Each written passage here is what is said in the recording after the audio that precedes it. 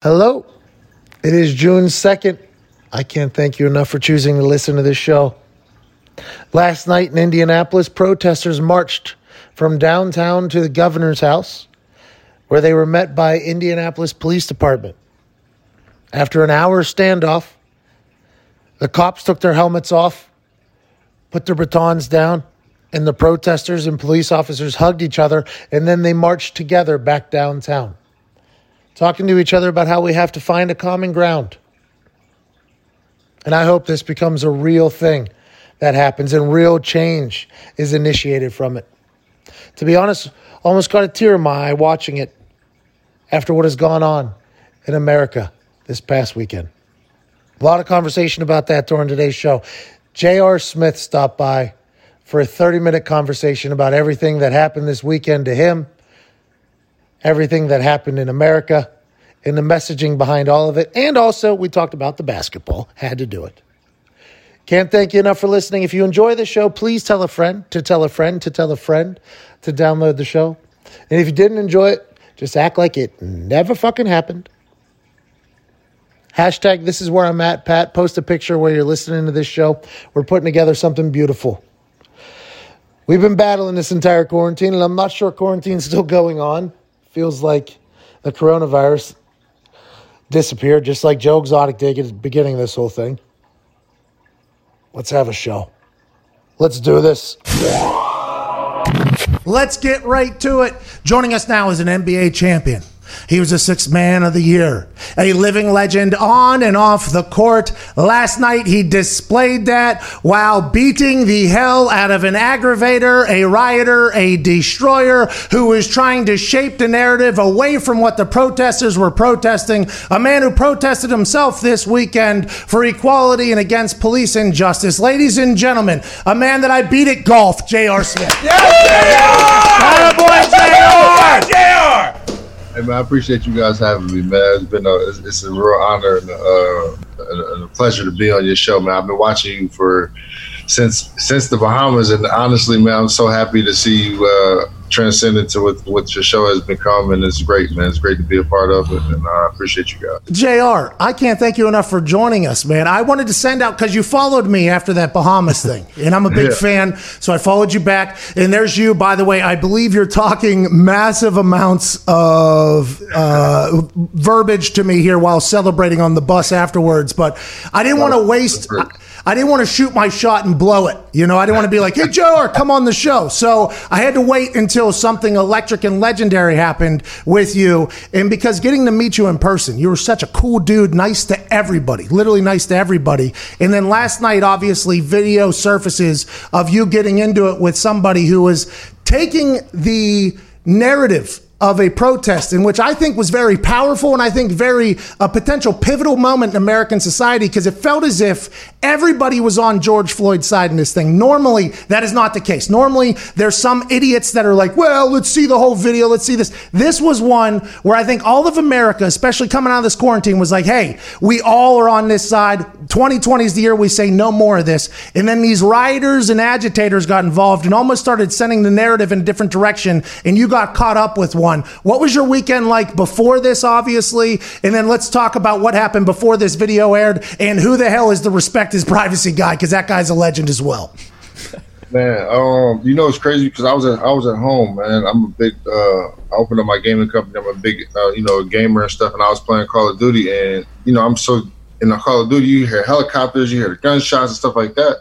So one of my Jordan Clarkson, he lives down the street from me. He was like, yo, come outside. You see what's going on? Cut the news on.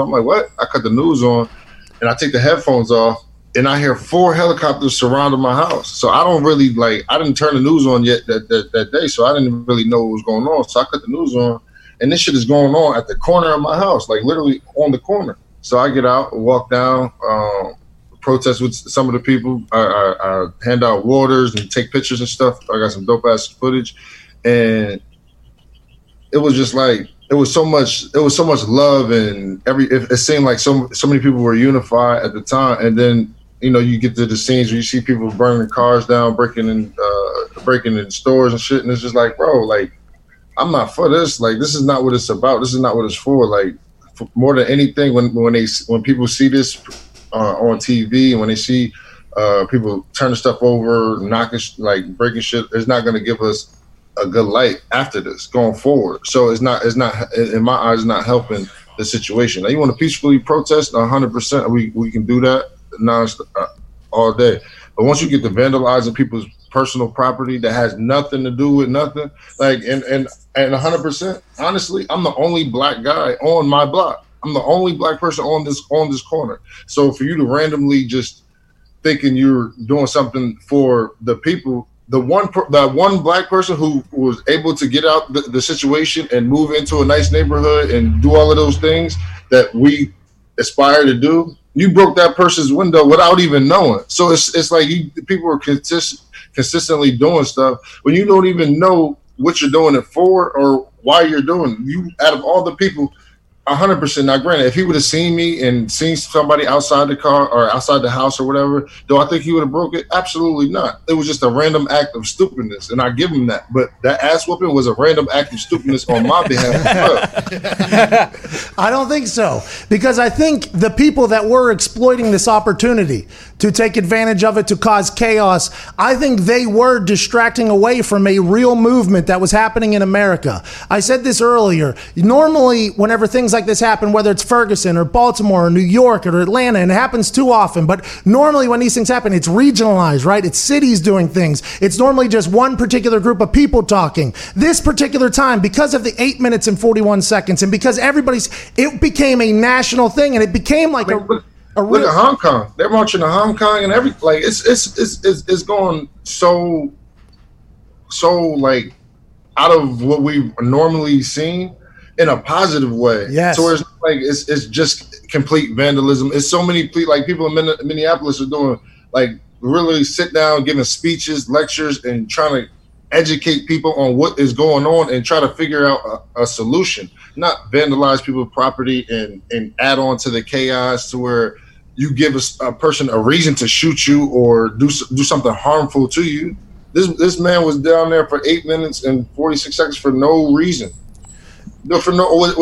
Literally, like being taking the life from him, calling for his dead mother, and then we go out here and quote unquote trying to represent his name in a good way, and between tarnishing people's shops and like so many people have nothing to do with the situation. Like I was walking down Melrose, there's so many people from the Middle East and all these people who are immigrants who fought their way over here, who struggled to get out of their situation to come and try to provide and make a better life that we all strive for, or supposedly striving for, and we go out there and vandalize these people properly, breaking windows, stealing their stuff, and all of like. I seen this guy. He put everything into his store. This man was 70-something years old.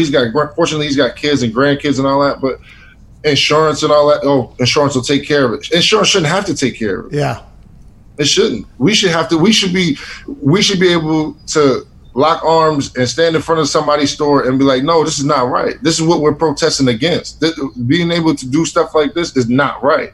Well, and I think the good thing about it is normally in the past, I think this type of thing where there's the looting and all that stuff and the windows getting broken that you're referring to, it happened in our city as well. Normally that would distract people from the message of what's happening. I think we are at a point though where people aren't getting distracted. And I'm saying that because when your video came out, normally black guy, rich NBA guy, beats the hell out of a little white kid, right? Normally, the internet would be so excited to burn you down for this particular situation. Like J.R. Smith, idiot, makes a bad decision. Instead, the complete opposite happened. And that's why I have faith that America in 2020, somehow, some way, is stronger than the idiots. Because everybody saw what you did to them. White, old, young, Asian, Latino, Jewish, whatever, everybody saw what you did to that person and was like, damn right. Like that is somebody I think that everybody saw as an enemy. And I think that's why that video was so important. And your response, by the way, follow-up response was even better. I do have to talk about one thing though. Your kick. We need you to get, you know what I mean? I don't know if you can see over my championship belt here, but your hip, we need to get the hip in. We need to get the hip around on that thing a little bit. I was trying to go Bones Jones or Anderson Silva or something, but it wasn't. And you know what's sad, because like after the first 2 kicks, I really got in. It really, like in the third one, you could kind of see it wasn't that much emphasis on it, because at that point when it happened, I seen red, and then when I finally snapped to and what was going on, I'm still like disappointed with myself, even though people say I shouldn't be. But it's just like, for me, I'm 34 years old. I have 4 little girls at home. You know, I don't want that image of regardless of the fact whether it was right or wrong. I don't want them to have that image of their dad being capable of doing that and doing something like that. Now, if something harms them or something like that, I want them to know that 100% my dad is going to protect me in all facets and everything. But I just never want my kids and JR, I have to stop you there, because your 4 daughters, right? You're fighting for their future. Technically. Yeah, 100%. You know what I mean? And that person that is vandalizing your window and vandalizing property is taking away from the message that is potentially helping your daughters in the future that we all want to see happen. So I don't think you should feel bad. Granted, it's not a good look, right? That's going to be something in 10 years where you might feel bad about. But I'll tell you what, in this particular room, we are going to look at that in 10 years and go, hey, you remember when J.R. Smith beat the hell out of that little anarchist punk? Okay, so I'm proud of you, to be honest with you. And I know that doesn't mean much because we've only hung out a couple times, but I think watching that video, I was so proud because it was just such a cool moment. Now, let's talk about basketball, can we? Yeah, for sure. Okay. Let me cut you off. It does mean a lot to me because 100% my peers are people in a position to where we are articulating these kids' future. And yes, for your appreciation for what I do and people who watch you and understand that, and the way you say is nothing wrong, I appreciate that, because it's people who are younger generation who are still confused on what happened and need context on what was right and what is wrong. Because I still get mentions and obviously in DMs of, oh, that was messed up, you have insurance, stuff like that. But to be taught that is wrong, regardless of what that person did, the action that caused that reaction, that person was wrong. And that the message that we're, like you said, we're not going to get away from is the injustice. And that's one thing that, you know, I appreciate you for pushing and trying to, you know, keeping that good message alive. Hey, no worries, because it's real. This isn't a race thing, okay? This is people against racists. And that's the difference between this particular movement as opposed to the past movement. In the past, it was somehow deemed race versus race. Like, hey, if you stand with the folks in Ferguson or in Baltimore or in New York, like, this is a race versus race thing. Now it's like, hey, we're at the point where we've all been through so much with this quarantine lockdown. We've all seen the chance where it's like, hey, our world can be snatched up from us like this. It kind of is like a locker room. I talked about how a locker room opened my eyes to a lot of people that I would have never met. It put a face on a lot of different hoods from around the country, and you become a lot more understanding once you meet people and talk to them. It's kind of like how this time everybody has kind of felt of like, hey, you know what? We're in this thing together. This isn't race versus race anymore. This is race versus racist. And hopefully we'll be able to eradicate that from our society. And I think we're there, even though the holes of the ass tried to ruin that. And one of them just so happened to catch a couple rights and a kick from J.R. Smith. Last thing before we move on from the video, who was the respect his privacy guy? That guy you need to keep around, I think. That's my guy, man. That's my guy, Dara from Julan in New York. He owns a couple restaurants. He really looked out for me, man. I appreciate it. Yeah, it was nice. Well, personally, I wish you would have got the hell out of the way so we could. Okay, let's talk basketball. That guy right there, Darvin, legend of a man right there. By the way, anytime you have a friend who's trying to block cameras from shooting you doing something that could be perceived as negative, you got to keep that person around. Shout out to him for being a friend. Let's talk basketball now. We saw you on bikes riding around the city with Bron and AD. We know you're good friends with LeBron. You aren't retired, but you're not currently in the NBA. What is the future looking like for J.R. Smith? The NBA is better with you in it. We all believe that. I appreciate it, man. It's been a roller coaster because I've been, like I said, I've been in the league 15 years and being, since coming out of high school, this is all I've known. As a man, as a kid, I've literally grown with this. People call it a job or whatever, but for me, it's a lifestyle because just the basketball is my life, and to not be a part of something that I've been a part of for so long at the highest level it was so deteriorating. Honestly, I felt like I was just I was depressed. I felt like, finding a purpose of getting up every day and doing something was a struggle for a long time. And fortunately, I've gotten out of that. I've gotten out of that rut and gotten back into the love and appreciation of the game. And it hasn't been easy. I'll tell you that it hasn't been easy. But fortunately, I'm healthy. I can't wait to get back if I get an opportunity to, and I'm ready for sure. Hey, you're more than just a basketball player. Remember that. Your identity doesn't lie in just the money that you made. You need to know that, too. I think you showed that yesterday, and you showed that this weekend while you were protesting. I'm happy you made it out of that dark place. Now, let's talk about how you got out of the Cavaliers organization. This is one of the most interesting things I've ever seen in my entire life. So LeBron leaves. You're still under contract with the Cleveland Cavaliers. Was this in the time that you were just referring to as being a little bit depressed because of how long you've been around the league, or did that come after you and the Cleveland Cavaliers decided to part ways? No, that came after. Honestly, that had so much to do with it because for me, as a competitor, and I know you are a competitor as well. Like I don't, as fun as you have, holding that championship belt. I can't wait to beat you guys next year. It's not going to happen. Competitiveness we have with each other. There's nothing personal or anything like that. That's just the competitiveness. And when Bron left, our team and our owners and our general manager, and they didn't want to be competitive anymore. They didn't want to strive to make the playoffs. They didn't want to be a better team. They wanted to rebuild for a future that me and the current players who went through the trenches to win a championship, to losing 3 finals and all of that, to, okay, well, thanks, but no thanks. We're good. Like, all right. And we're just like, bro, how you gonna, like, how can you do that? Like, I've been on this team for the last 4 years, going to the finals every single year, competing, striving, at least give us the opportunity to start the season off. And you know what? If we're not good enough and midway through the year, listen, guys, we're going to switch it up. We're going to make some trades, get you guys out of here, da, da, da. And if you would have told me that from the door, I can't argue with that because that's you're being honest with me. You're being upfront with me and telling me everything. But in our situation, it's like, oh, yeah, no. I told guys in the summertime, I said, listen, I want to be in Cleveland. I want to be a Cavalier. I know Bron's gone and everything, but obviously I know you guys have some decisions to make. So if you want to break the team up and do whatever and not be competitive, let me know, and how we can try to make it work out, a trade or buyout, however the situation will go. And the whole time they were telling me like, oh no, we're going to be competitive. We're going to try to go to the Eastern Conference Finals. We're still that team, and one person doesn't define our team. And I'm like, okay, cool. Now I'm going into a different mindset. We're like, okay, I have to be more aggressive. I gotta do this. I gotta be more of a leader. I gotta be more vocal. I gotta do so many more things. And then when I get to the training camp and everything else, it's just like, oh nah, this isn't the way we're gonna go. I'm like, you could have told me this 2 months ago when we had this conversation. Yeah. It feels like in basketball, we're learning this now at The Last Dance.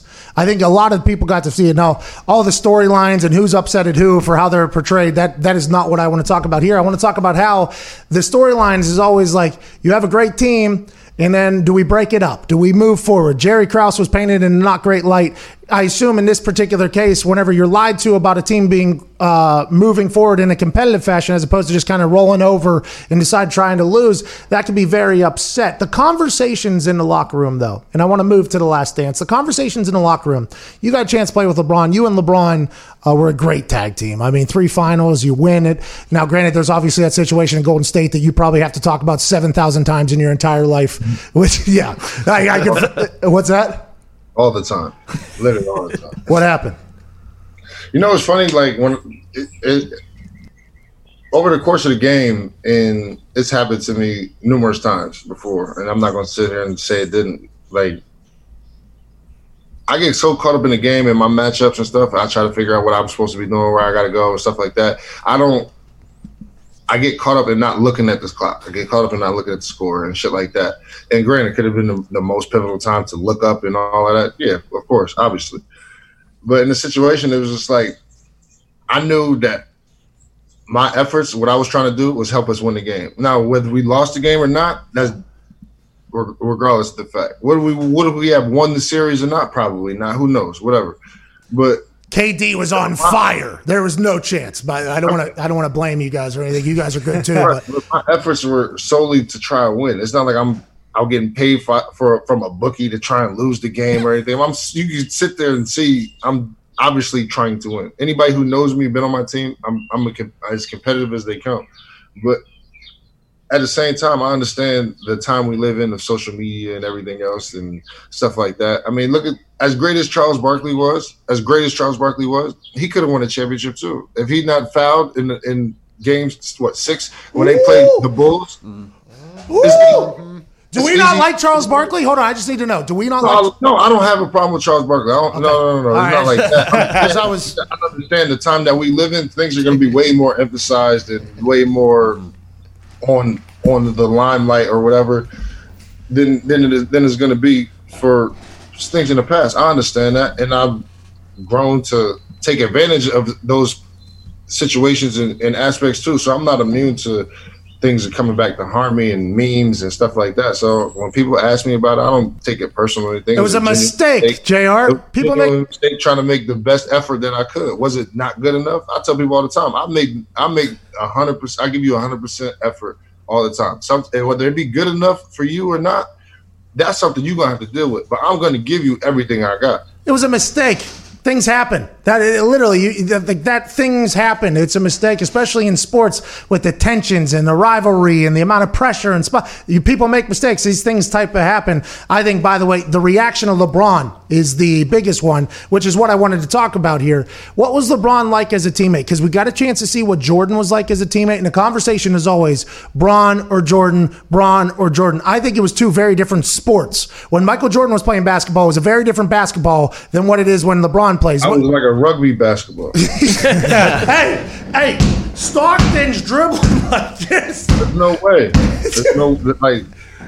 And I say, and obviously, it comes with evolution of time and stuff like that. Because obviously, there weren't tight ends like Gronk and back when in the 50s or whatever. But with all due respect to when people try to compare the generations, could this person play with them and this if you could put realistic Chris Paul versus Bob Cousy, who do you think is going to win? Seriously, bro, Steph Curry versus Dennis Johnson or somebody. Bro, come on.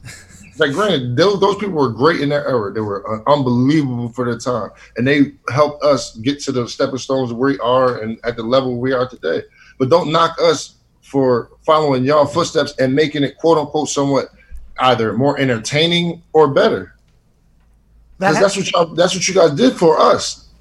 Well, Jordan was a trailblazer, right? So Jordan was the first one to do a lot of things, right? So I think that's why when you hear people talk about Jordan, how there's no way LeBron will ever be better than Jordan, you got to think about the people that were watching basketball back in the day when Jordan showed up and started taking off from the foul line, whenever he was going up and under. Things that we see literally every single night in basketball had never been seen before. So I think Jordan, trailblazer, somebody that set the standard, hey, this is how basketball is going to go. And then with nutrition, exercise, techniques getting dialed in, everything just got a lot better. It's two very different sports. But what was LeBron like as a teammate? Because seeing behind the closed door there about Jordan being a teammate, he was hard. I got a chance to obviously watch Peyton be great. He wasn't like Jordan, but he held people accountable for everything they did. I would assume LeBron's the same type of player.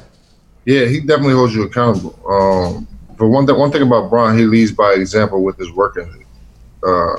He gives. I think that's the biggest. And his biggest attribute is being able to pull people along with his work ethic. He doesn't mind going to the gym and grabbing me, Kev, Tristan, RJ, Channing, Shump, Kyrie, literally hand by hand. All right, come on, we're going to the gym. We're doing this. We're doing that. We're going to go as a team. We go eat. We're going here to do this. He's so very. I mean, obviously, it's easier for the better players to do it, but for my existence, Jordan didn't do it. Kobe didn't do it. A lot of players that, quote unquote, had that, quote unquote, killer mentality aren't that type of person to do it. And he doesn't, I wouldn't say, he's not a scorer. So a scorer is like a person who has a one-track mind to do one individual thing. That's like a sniper. I'm out here to snipe people and pluck people off, and that's it. Jordan and Kobe and those dudes, they did play defense, but they were scorers. Those guys, they're going to put up 50, 60, 70 points a night. When you get somebody who's so well-rounded with rebounding, scoring, passing, dribbling, a good teammate, it's totally different. It's a totally different atmosphere. He's a totally different person than those guys. So when people compare them, it's just like there's no comparison because you can't compare a lion and a tiger. You can't compare them. Oh. They're both cats, but they're not the same. They both played basketball. Both guys played basketball at a very high level. Two very different ways of operating, 100%. Though. Yeah, I got you. But you got to understand, the lion is the king of the jungle. Everybody bows down to the lion. The tiger that don't stop the tiger from listening, motherfucker. I'm a bad motherfucker too. That's beautiful. That is beautiful. Before we let you go, I can't thank you enough for joining us, JR. You are awesome, by the way. Man. You're really awesome for this. Whenever you are on bike rides with Anthony Davis and LeBron James, are there conversations, and I'm assuming others too, that I just didn't happen to know their name, and that's on me, but is there conversations about the potential rollout plans for what the NBA is thinking about doing down in Orlando? And how is the discussion going from the NBA player side of things? And will you potentially be joining any teams whenever that Orlando thing kicks off? We had a conversation about it. I think everybody in the players are moving towards the Orlando situation just because it's more it's more obviously the state of Florida is opening up, and I think the governors and the mayors and everything, they're more reluctant to stay open if the coronavirus outbreak goes even, like, if one person catches it, I think they're more reluctant to stay open than any other states. So I think that's the main reason why they're looking at Orlando, and also because Disney's a big sponsor, ESPN, ABC. Yeah. I mean, obviously. But the thing about it, if they wanted to play, I mean, we have the resources to literally play anywhere if we realistically wanted to. We have the money and the capabilities to get people tested or on schedule reluctantly. It's just a matter of how we're going to do it. So at the end of the day, I mean, I think it's going to happen. I think hopefully I'll be on the team. It's just a matter of how can they structure it the right way with everybody. The players do want it to. I think the biggest difference between the NBA and, let's say, the MLB or anything else is, like, LeBron has come out and said, hey, we want to do this. The big stars, Chris Paul, has come out and said, hey, we want to do this. Is that narrative accurate? Like, behind the scenes, they do want to get this done? Because this could be one of the coolest things of all time. If they have a bracket style, if this thing has a little bit of March Madness, like, this could be a really cool thing for the NBA. Yeah, I think so. I think a lot of guys want to do it. I was 100% know guys, like a CJ McCollum and certain guys have more. I want to be more aware of what's going on and try to be more cognizant of the social issues with Corona and everything, not obviously with Black Lives Matter and everything, but with this particular situation, Corona, because so many different people's health issues.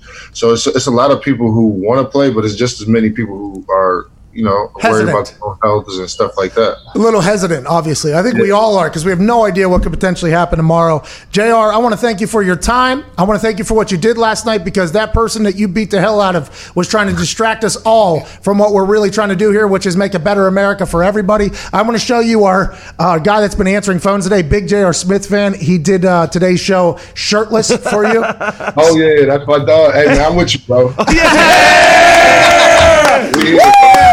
I can't, because my thing. My things. Ladies and gentlemen, legend on and off the court, J.R. Smith. Appreciate you. I'll talk to you soon. Hey, try to get you one of these someday. Hey, man, next year for sure. Okay, all right. I'll see you. What a legend. Yeah. That was awesome. That was a special interview. Hey, that was cool. Yeah. Hey, Lion and Tiger. Don and Westwood One's not going to love that answer, but that's one of the best lines I've ever heard in my entire life. He's a good dude, man. He was so nice to us, by the way. Yeah. Like, literally, I was in there, we were the loudest group of little white kids in there. We were hanging out in the regular casino, too. Everybody's back in the rich area. JR comes out, daps us up, sits down next to us, introduced me to... I mean, JR's a good guy. Great conversation. Thankful for him. Today's show is brought to you by Lisa.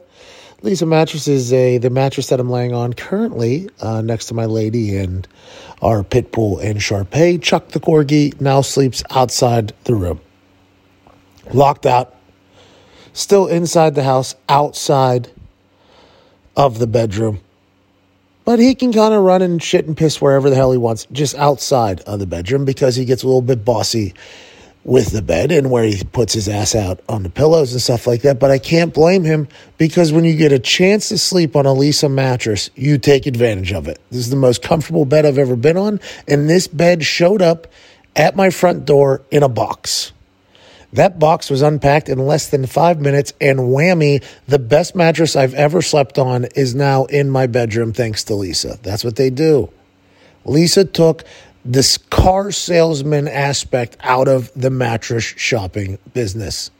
No longer do you got to go lay on. No, you can't now, obviously, because quarantine, which is good news. New bed can come. Probably wearing out your bed right now, whether it's making love or just laying on your ass, doing whatever you got to do to get through this whole thing. New bed can come in a couple of days. Bang, in a box to your front door. Unpack it. Put it in the bedroom. You got the most comfortable mattress you've ever had. And for right now, you get up to $200 off and free shipping at leesa.com. That's LEESA.com. It'll be worth it. It's changed our entire sleep. I mean, it's really good stuff. Lady, do you agree? Love it. She loves the mattress. See, lady, she's obviously a lot lighter than I am, smaller than I am. You would think, oh no, the bed won't be able. They did all the studies. They did all the science. It's great for all body types. Just like this show. Oh, smooth transition, winning awards for that type of stuff. Hello, and welcome to McAfee and Hawk Sports Talk. I am your host, one of your hosts, Pat McAfee.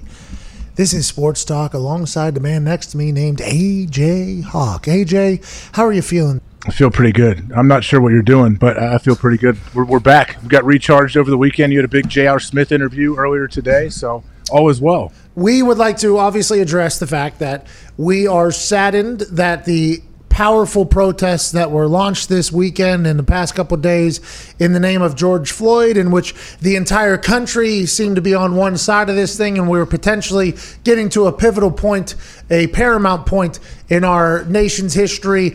That kind of got distracted a little bit with the riots and the destruction of things and the fires that were burning. So we're kind of saddened by that, but optimistic for the fact that it feels as if we're all on the same page and we can separate the message from the carnage. And that is a good thing because normally we as a society aren't able to do such a thing.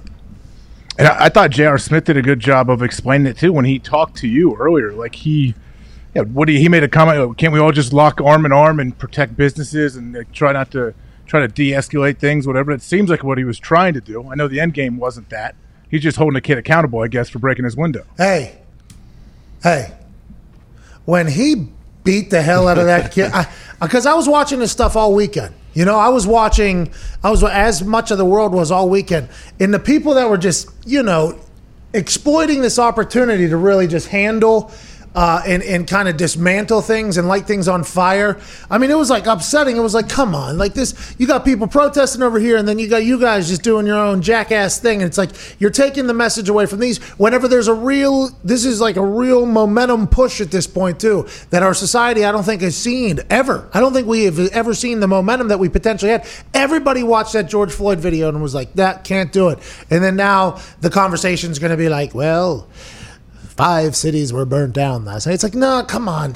It could have been 5 cities had powerful protests that really, hopefully, are going to enact some actual change in our society. But it was great talking to JR. And the fact that he beat the hell out of that guy, I am such a big fan of. I mean, chasing him down, he said he's looking to get back in the NBA, so he's in some good shape.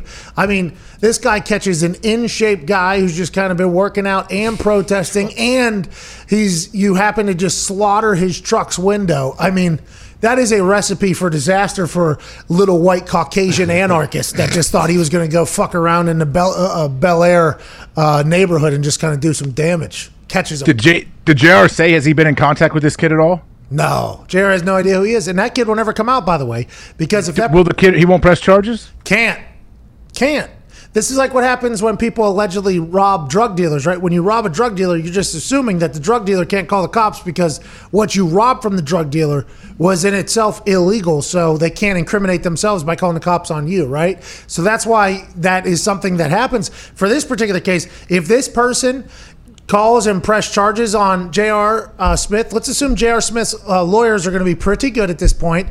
And also, I would assume they'd be able to pin so many other things on this. This person could potentially end up being charged with like over $1 million worth of vandalism and damage and all this type of shit. If that person's to press charges, they would have to, then they're getting what? Doxed or whatever, right? Mm-hmm. So now everybody knows who they are. Then they're getting pinned with a lot of, they can't do it. So it's like, I'm not saying that J.R. Smith, if he was to go back, he should do more to the person, which I assume a lot of people are saying. But I think it's going to be tough, just like it was tough to catch anybody that was banging through windows because they all had masks on and they weren't getting arrested. In Indianapolis, there's full ski mask people busting out windows. They'll never be caught unless they were to come out and say, you know what, that window I was broken, fought back, hit me in the face. I'd like to sue that building. Like, that just can't happen. You know what I mean? Yeah, it obviously 100% should not happen. If the kid should just take the L and realize, like, hopefully it's a good moment in his life. The kid's like, hey, I was reckless. I got caught up. I broke this dude's window, and guess what? He held me accountable, and I did it to the wrong guy. So hopefully it kind of changes that kid's career, like his life path moving forward. You think that anarchist, that kid, is like, you know what? J.R. Smith held me accountable, man. There's no way. I hope he knows. Hey, this happened once. It could happen again. You know, I do. Nihilist, AJ believes in nothing. I do wonder if he goes like last night when he went to bed last night, he was like, fucking wrong window there. J.R. Smith? Who Man, knew? he's probably like, I'm so unlucky. All my buddies broke all kinds of stuff. So he breaks that window off by himself. He runs back to wherever the group is. He's like, you never fucking believe what just happened. What happened? J.R. Smith just beat me up. They're like, J.R. Smith did not beat you up. Yes, he did. J.R. Smith beat my ass. Look, no, that's because you fell. No, it's J.R. Smith. And his fans or his friends, his little dumbass anarchy friends are like, no, let's go get some fucking liar. We're not doing it. And then the internet, they're like, did you see? It was J.R. Smith that you got. I wonder if there was any follow-up conversation from the fuckboys that were out there doing all the damage to everything that didn't even realize that they're fighting allegedly for justice for African-American people and equality. And what are they doing? They're costing the only black person on that street a broken window in his car. They're burning down black-owned businesses. It's like, you don't even know who you're an idiot. And that's why when J.R. Smith beat the hell out of him, the whole world rejoiced. And I would hope that continues. What a cool guy for coming on the show, by the way. That was insane. Great guy, yeah. I saw you tweeted something at him. Did he get right back to you or what? Well, I tweeted something at him, and then on Instagram, I did something in the IG story, because you show up in the DMs there of the IG story. And since he followed me, since I was part of a team that beat him for one of these in a golf tournament down in the Bahamas, since he followed me, it showed up in his actual DM. So I think he actually saw it and was like, yeah, let's go ahead and do it. I was like, holy shit. Whenever he said yes, sir, I was like, I followed up with are you sure, basically? He was like, yeah. I was like, my man. So then this morning I woke up. I was like, I'm going to be talking to J.R. Smith today. Then came in. I was like, that is early LA time. I don't know if we're like that. We've hung out. We are friends. He watches most of my IG stories. You can see who's watching. I watch all of it. I feel like we have a good internet relationship, he and I, on Instagram. But then this morning he hit me with, on my way, let's go. And I was like, Mike. And then as soon as he zoomed him, we saw him at his house. That was fucking unbelievable. I'm so thankful he came on the show. And I think a good conversation was had, and a lot of people who might have misunderstood what the messaging was throughout this entire weekend because it might have got lost in the riots and the burning and the looting and the damage and that. He was a great conversation for it. He was a great conversation for everything. And hopefully it'll only add to the momentum that we have as a society. There's him marching, by the way. Great camera lens. Good lens. He said he got some dope-ass footage, by the way. Strong mask, too. Strong mask. Didn't he seem like very mature in your interview with him? Like, I was like, okay, he didn't just come on and say, oh, this little punk broke my window and, I beat him up for it. Like, he had like a good message, I feel like. Yeah, J.R. Smith's awesome. I know. I've known that for a while. But I think it's good it's great that you got that straight from him. He's a good guy. Doesn't like Hennessy either. Everybody calls him the Henny God because there's a photo of him in that parade with 2 bottles of Hennessy. He's not even that big of a Hennessy fan. Like Jack. Likes Jack. Yeah. I wonder if Hennessy never came through with like a like a full An offer. And Jared was like, okay, well, I'm fucking done with this. I'm not doing that. Okay, let's talk about some other stuff. A friend of ours, and we're actually going to call him right now, so I think we have to lose you for a second, AJ. Adam Amin, you're going to be calling back with. This guy, Adam Amin, was play-by-play guy for ESPN for every single sport. You'd see him on Thursday nights, he'd be doing college football. On Fridays, somehow he'd be doing like college basketball. He'd be doing baseball at certain times. He does the hot dog eating contest every 4th of July. Go ahead, Connor. Connor's microphone's off. NBA, too. Yeah, he calls the NBA. Sunday doors. I mean, he literally calls everything. He just got a deal with Fox Sports, so ESPN let him out of the building somehow when his contract was up. He goes over to Fox. I think he's going to get a chance to call some NFL games as well. Ooh. Talented play-by-play guy. I got a chance to experience it. Thursday Night Football in a bunch of towns across the South, basically, whenever we were calling on ESPN. Good dude, but every time we talk to him about goals, aspirations, and everything like that, obviously you want to call NFL games. He wanted to move up in the broadcasting ranking, but he talked about how the Chicago Bulls play-by-play person was his dream job. He's like, ever since I was a kid, I want to be the voice of the Chicago Bulls, basically. I want to be, he didn't say the voice of the Chicago Bulls. That'd be quite an aggressive take, I guess, but he wanted to be the ones doing the play-by-play for the Chicago Bull games. Just got hired to do that. So literally, he just got that. So not only did he just get a gig with Fox, now he's going to be the play-by-play guy for his hometown team, his dream gig with the Chicago Bulls. Ladies and gentlemen, Adam Amin. Oh my gosh! Hey, this is for you though, buddy. What do we got here? We got the cutoff. This is all for you. A little sleeveless hoodie action. I don't know all for you, pal. You do look small. You look like you've gotten into great shape during quarantine, locked into your apartment over there. A lot of news with you. You go to Fox. You sign a deal with Fox. Congratulations. But today it comes out that you get your dream position basically is now being the lead play-by-play for the voice of the Bulls. Technically, the new voice of the Bulls. This has to be massive for you, I'd assume. We've had talks about this, right? Where we come from is really important to us, right? AJ, I know you feel the same way. Where you come from is important to you. Pat, I know how you feel about Pittsburgh, hanging out with you in your hometown and seeing how people respond to you. And I hope that ends up being the case, man. This is where I'm from. You can see the city back here. Like this is my home, and I'm thankful to have an opportunity like this for a team that I grew up watching. I'm 5 years old, sitting on the couch in my parents' basement watching Bulls games. It's nuts. Adam, do you? How nice is it going to be? I guess to where if you're the Bulls full-time play-by-play guy, you can be a bit biased towards the Bulls. Can't you? A little bit, man. Like you feel connection, you feel investment, and I don't think I've ever been a homer. Like Pat, Pat's worked with me in the booth. He knows how I am, but I think having some investment and connectivity to not only the team that you're watching, but the fans who are watching games. Because I am that. I was that. I still am that. So I think letting that out a little bit and letting people in and kind of connecting on that level, I think that's what makes a lot of the great hometown announcers really, really good. Myron Cope of the Pittsburgh Steelers, the man who created the terrible towel. That terrible towel, double yoy diner. There's the voice of the town. Is all the highlights that'll go on in infamy forever. It's normally the local play-by-play person because it's the most passionate, the most spirited, and things of that nature. And then I think back to semi-pro with the Flint Tropics. There's two commentators that travel around. Basketball is a little bit different because it is an intimate thing. Like, you're traveling now with this team. You're going to be around a lot with this team. You become a part of the team almost, and that has to feel pretty cool as a guy who grew up in Chicago. Like you said, you're a member of the Chicago Bulls ipso facto. Yeah, I think that's absolutely correct. And think about if you're a fan of one team and how passionate you get on Sundays. If you're watching the Steelers or you're watching the Colts, you're watching the Packers, whatever it may be. Think about how passionate and excited you get when something good happens. Like, again, it's not the same level if I'm on the air for that. But if I'm watching and something great happens, I want these guys to do good. I want them to be successful because you are traveling with them.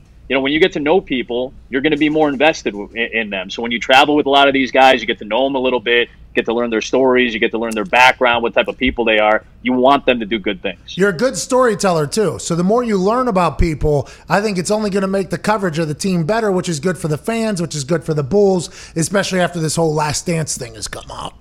Man, what a time, right, to jump in after the momentum of all this. Everybody's kind of intrigued by the Bulls again and the franchise just nationally. Obviously here in Chicago, everybody's passionate about it, but now everybody's been watching. They want to see this franchise be good again, right? You need the cornerstone franchise of these leagues to be great teams. And I'm hoping that, front office change, new GM, new assistant GM, a lot of young talent. I'm hoping that all that kind of combines to get to a good place. Adam, I know everyone's asking about, should these broadcasts, if there's no fans in the stands, should they add a little subtle bed of some crowd noise? Like, I guess, where do you stand on this, and have you given any thought? Yeah, I've thought about it a little bit. I like crowd noise. Like, I live for that. That's what gives me energy. Pat knows, standing next to me in the booth. Like, I live when the crowd's big. We're jacked up, man. We're loving it. So you want some semblance of that in your headset. But I can understand too, if you're a fan, it might be a little bit jarring. Watching the Bundesliga, the big time German soccer. You're thinking, all right, well, this sounds a little natural. You might have to get used to it a little bit before you feel truly comfortable with it. Yeah. You do too, and hey, when the crowd gets going, the fist bumps start coming out for Amin. He's like, hey, I'm like jacking him in the shoulder. I was like, yeah, this is awesome. Like this is great. I think that's the thing about a good play-by-play person, though, is if they enjoy what they're doing. I think too much in your world, in the play-by-play world, it's a lot of, I don't want to say older voices, but it is. It's a lot of older voices who've been there, done that. And I don't want to say they get jaded with the sport, but they kind of lose. The sport loses its luster to some people, and it's very apparent while they're calling the game. There isn't much emotion. They're not enjoying what they're doing. This is why when Tony Romo comes in and shows just a little bit of emotion and happiness, people are like, this is what we love. That's why I think with you have that incredible joy with sports, and it's not just basketball, it's not football. You would call bowling, I think, and make it electric. I think that's the good thing about you is I think you genuinely enjoy what the hell you're doing and love the sports as a whole. Is that accurate? Yeah. I hope so. I hope that's what it comes off. Like, part of the reason that I enjoyed our time together so much is because you, me, Matt, and Molly had a good time. Every time we went on the air, every time we were off the air, we had a blast. AJ, you've been with Pat in the booth, my buddy Sean Kelly. You guys did a broadcast together. You know that if you guys are having a good time and it's real, it's genuine, it's authentic, then the people sitting at home are going to get caught up in that. It is infectious. Don't ever get that twisted. For any of you who are on TV, who do this for a living, if your passion is genuine, people will see it. They'll latch onto it. They're going to want to connect with that. And I think that's what made our season so much fun this past year, man. Seriously. Adam, what went through your mind when you first got the news that Pat was going to be joining you in the booth? Hasselbeck called me. This is like 2 days before we're actually going to meet, right? So Hasselbeck's telling me a week before, he's like, hey, I think McAfee might actually join the crew. Like we got a chance. I was like, oh, that's cool. I don't really know much about him, but he's pretty entertaining. He's been pretty funny. I enjoy that. He goes, you're going to get along with him more than you get along with me. And me and Matt get along really well, but Pat and I are like cut from a very similar cloth, as obviously the resemblance is uncanny here. Yeah, bingo. But like a couple days before we were going to meet for the first time, our bosses had a conference call with us. They're like, yeah, McAfee's coming on. He's going to see you for the first time in Charlotte in 2 days. All right, good luck. And that's all it was. So I show up. I don't know what to think. I don't know what he's going to feel about me. And then I think at our seminar or whatever, we ended up playing like Family Feud on the stage with everybody. And I jumped on Pat's back and we walked off the stage after we dominated for real. And I was like, the fact that you were so responsive and it felt easy. It felt legitimately easy. And I get along with people that are like that. They're easy to get along with. They're genuine. They want to hang out. They want to connect. That's what it was like. The thing about it was I didn't know I was doing that either until you guys got So, I mean, 2 days before the college, and I don't know much about college football at this point because I hadn't paid attention for, I don't know, the last 10 years of my life or whatever. So 2 days before this college, it might have been like 1 day before the college seminar. Maybe. Yeah, I get a heads up. I think so. Yeah, they're like, hey, you got to go down to Charlotte now because all the college football people are going down to Charlotte. Like, I'm a college football person. Like, oh, yeah, you are doing Thursday night football. Wait, you're telling me they told you like a day or two in advance that you were doing something completely new? No kidding. That's shocking. Yeah, that is exactly what happened. And then I get down there. They asked me to tell everybody to sit down, and I don't even know what the fuck the conference is that we're at. Oh my God, that was insane. I felt so bad. So we've got a room full of like 400, 500 people or so. Maybe I'm overshooting it, but it felt like 400 or 500 people in this big conference room at this hotel. And so I'm standing like 2 feet away from Pat. We had just met for like the first time. And somebody from ESPN comes up and goes, hey Pat, can you go up to the front and just get everybody settled down? Just do your thing. And I was like, what the fuck am I supposed to do? What am I? All right, and we're like, okay, let's see what this. Molly, Matt, and I are just like leaning in. We're like, oh yeah, let's see how this goes. This is gonna be great. Oh, I think I asked Adam. I was like, Adam, what is the name of the thing we were currently at? It was the college football seminar. It was like had an entire name. I was like, I don't even know what I am at currently. I know we're at Charlotte. So I just went up there, swore early, got Levy to start laughing. As soon as I get their attention. Get their attention. As soon as I got Levy laughing, I looked and Herbie was losing his mind a little bit. I'm like, okay, if those two are laughing, I don't really give a damn about anybody else. And then everybody else kind of bought in. And then I was mid-story and everybody sat down. I was like, all right. That's all I was supposed to fucking do. Let's get this thing started. And I introduced Lee. I think I introduced Lee Fitting immediately after that. Yeah, our boss who like handles every aspect of football at ESPN. And Pat swearing up the storm. Was like, all right, fucking A, this was the best thing ever. Lee Fitting, everybody. It's like, right, this is what I'm getting. I can't even remember what was going through my head. And like, yeah, it's going to be an interesting season. It's going to be an interesting season. Well, then I sit down, right? The groups were sitting in certain areas. So, like, our group was over here, and then there was another group. Like, groups were everywhere. I go and sit down, and Lee starts his entire speech about, like, college football. And it was only at that moment I realized, I'm like, oh, I'm at, like, the training camp. This is like training camp for all the college football crews. And then people start talking. They're like, this is the last time a lot of us will see each other because we're on different crews. So for the next 6 months, we're going to go opposite directions. I'm like, oh shit! Like people are going off the ward. Like, okay, so this is so I didn't fully understand what we. You're ready to write to your loved ones, write to your wives and children. It's like, oh my god, it was a good time though. Adam was incredible at what he does. AJ. Hey Pat, I got to jump in. Okay, so you're at this giant seminar. All the biggest people are working college football. Is there no MC at the event? Like, who is running this? Why are they grabbing Pat? He doesn't even know where he's at to have him push the crowd. Yeah. I think, yeah, I think we just don't, like, our bosses will come up and, like, a couple broadcasters will come up and, like, moderate panels, but it's, like, kind of a free-for-all. They're just going through an agenda, whatever executive or person in charge needs to talk about this or that. Whenever I don't know if that seminar will be able to happen this year, but I think Pat's got a job for life as the MC of this event going from here on out. I listen, I think it would, if you invite other people in, make it like a public forum, the hits for that would be insane. Insane. I couldn't even fathom it. That was why. I didn't even know the name of the thing I was at, AJ. I was like, ESPN, college football seminar. Just stick with that. You'll be fine, I promise. Let's talk about you moving to Fox. This is a big deal. This doesn't happen all the time. I feel like play-by-play people kind of sit in there. You move over to Fox, and we're in a world where you're the youngest up-and-coming play-by-play guy. I've got a chance to work with you. I love everything that you do. What was the move to Fox? Why did it happen? What are your thoughts and expectations, obviously? You loved your time at ESPN. That's no doubt. Understood. But what are your expectations for what you're going to do at Fox? Yeah, I think when they came in and you know, and I knew the guys at Fox for a while. You guys have worked with them. Like they're good people. Just like at ESPN, like I don't go somewhere and I don't work with people voluntarily unless I like them and I feel comfortable with them and I feel like they have my best interest at heart. That's how I felt at ESPN for a long time. And I've gotten to know a lot of the people at Fox over the last 5 to 7 years. You know, like you talk, you run into them at events. And when I'd go and meet with them, when my contract would be up, you know, like free agents do, you meet with teams or whatever it is. You know, we're free agents in a sense as well. So we say, hey, all right, this is what we might have for you. This is what we might have for you. And it never felt like the right time to go. You know, I just felt like what I was doing at ESPN was valuable. I obviously felt appreciated there. We got to do great stuff. Like these events are just awesome. Like it's been a blast doing what I was doing. And I was finally getting to a point, not only in my career, but in my life, where I kind of wanted to narrow down the focus a little bit. I was doing a lot of sports, you know, like 6, 7 sports at ESPN, doing TV, doing radio, working, you know, most of the year, which is all good, but I wanted to narrow it down a little bit. And when they said, hey, we have an NFL role for you. We think you could be a part of our NFL coverage. We love what you do on baseball. We'll give you the flexibility. If the Chicago Bulls are a real option for you, we'd give you flexibility for that. And the fact that everybody at the Bulls, everybody at Fox, everybody was so accommodating. They were all in, like, let's make this work. We want you to be a part of this.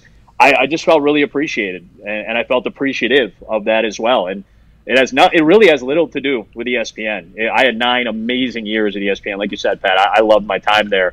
But I think it was a good time to move. I think it was a good time to try to take the next step, new chapter. And the fact that I get to do this now, be home in my hometown a little bit more often, whenever we get back to normalcy, I think it was just too good of an offer to pass up. I would have been stupid to turn it down.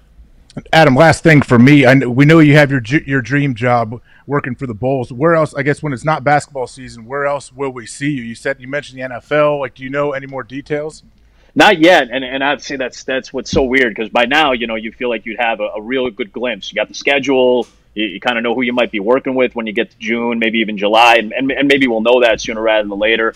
But like you said, there's so much uncertainty with not only what's happened in our country. By the way, Pat, I appreciate what you said. Very good words that you put out there. Not only what's happening in the country, but we're still in the middle of a pandemic. These leagues are trying to figure out what's best for their personnel. Can we make this work? Can we make this work like technologically, logistically? Can all this happen? So usually we probably have a much better idea of it, but I think, if I had to put an answer to it, I think we're going to be playing in September. I think the NFL is going. I expect to be working. Hopefully that'll be the case. And if this year is a little bit different, so be it. I think all of us understand what the circumstances are, but we'll figure it out from there. Yeah, but you'll be self-aware enough to understand that the viewer is also experiencing something very different. And I think absolutely, I think that's a big deal. Is like, as the commentator, you're setting the tone for everybody, right? The environment, the watch party, Yeah, and I think our job is almost that much more important. Like what you guys do now is important. You're a break. You're a respite. People look to you for a little bit of entertainment, a little bit of news, all that stuff. People are going to want to watch football when it's back on, whenever it comes on. If it comes on, they're going to want to watch it. You have to be true to it. You have to be true to the environment that's in front of you. The crowd noise once the game starts, whether it's synthetic or whatever, that's all well and good. But you do have to give people a sense of place. Now, that's something that we all take a lot of pride in when we do these broadcasts. We prepare. We want to give people a sense of the place that we're at, so that you can bring them in when they're watching on their couches. Embrace the place. The place. That was that was rule number 1 on the at the ESPN college football seminar. I was like, oh, that's why they brought me in. Just to embrace. You got to embrace this place. Just embrace all of us. Put those big arms around all your people. All right. Well, Adam, I can't thank you enough. Good luck. You're the best. I'm happy for you. I can't wait for more humans to get a chance to watch you work. You're a talented young gentleman who's going to be obviously at the top sooner than later, hopefully. And the Chicago Bulls got a good one. Chicago Bulls building back that dynasty up there in Chicago. Appreciate all you guys, man. All of you, seriously. Everybody on your show, you guys are the best. Love all you guys. Do you want to call Zito fat one more time? No. Zito works too hard for that. That's my guy. And Zito already sent a very, very, very sweet tweet. I appreciate that. That's my guy, man. Well, you did call him fat on national TV. I did it for the sake of the joke. I hope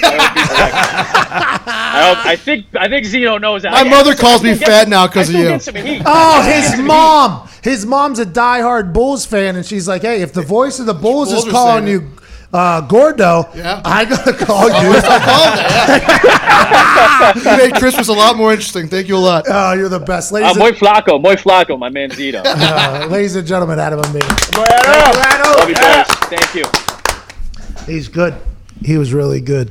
He was really, really, really good. I'm interested to see him next to Stacey King, who is 7 foot, and Adam is not 7 foot. But when he did college basketball a lot, they had a box. Sometimes they didn't, though, and that was an a-hole move. That was very rude, and they didn't even offset. Remember, his head was barely at the graphics. Yeah, it was the lower third was blocking his nose. The chin was blocking, too. I mean, it was tough. He's a little bit shorter, obviously, but boy, that guy is good at what he does. He knows everything. He literally knows everything. He's just a guy. Hey, is that your first time talking to Adam Amin right there? Yeah, it is. He's working with him was insane. He wrote, what's that called when you're in court and a stenographer? No, a stenographer. Yep. He was like a stenographer in those coaches meetings. You know what I'm talking about? Because it basically became me, Matt, Molly, a conversation with the coach, right? And it wasn't like a standard, I'd assume, color commentator, analyst questions that were happening with the coach. It was like a podcast conversation basically with the coach. And Adam, he would ask his questions like, hey, who's in, who's out, who's replacing for this, like all the ones that he needs or whatever. And then he was like, basically, Adam was very cool. And I think the reason why it worked with us so much is because Adam was so okay with, like, I don't want to say I talk a lot, but I do talk a lot. And from what I've been told is play-by-play people normally, like those meetings before thing, like don't talk. Like this was his show basically, and you're like a part of it.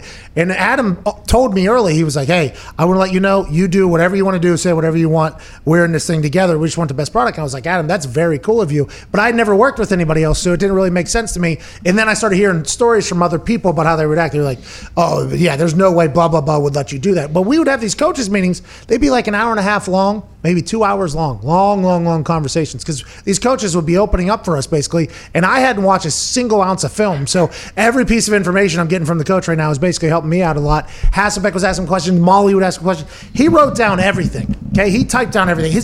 Watching his fingers go was just like next level. He's like, and then the next meeting we had, like that night, he had it all. Like all of it was either in notes right in front of him that were easy to read underneath each player. He had it all in there. He knew it was just incredible to watch his brain work. And then he'd somehow dump it. And he's like, all right, I got to go call a hot dog eating contest tomorrow. Let me learn about all these people. It was unbelievable, the turnover of his brain.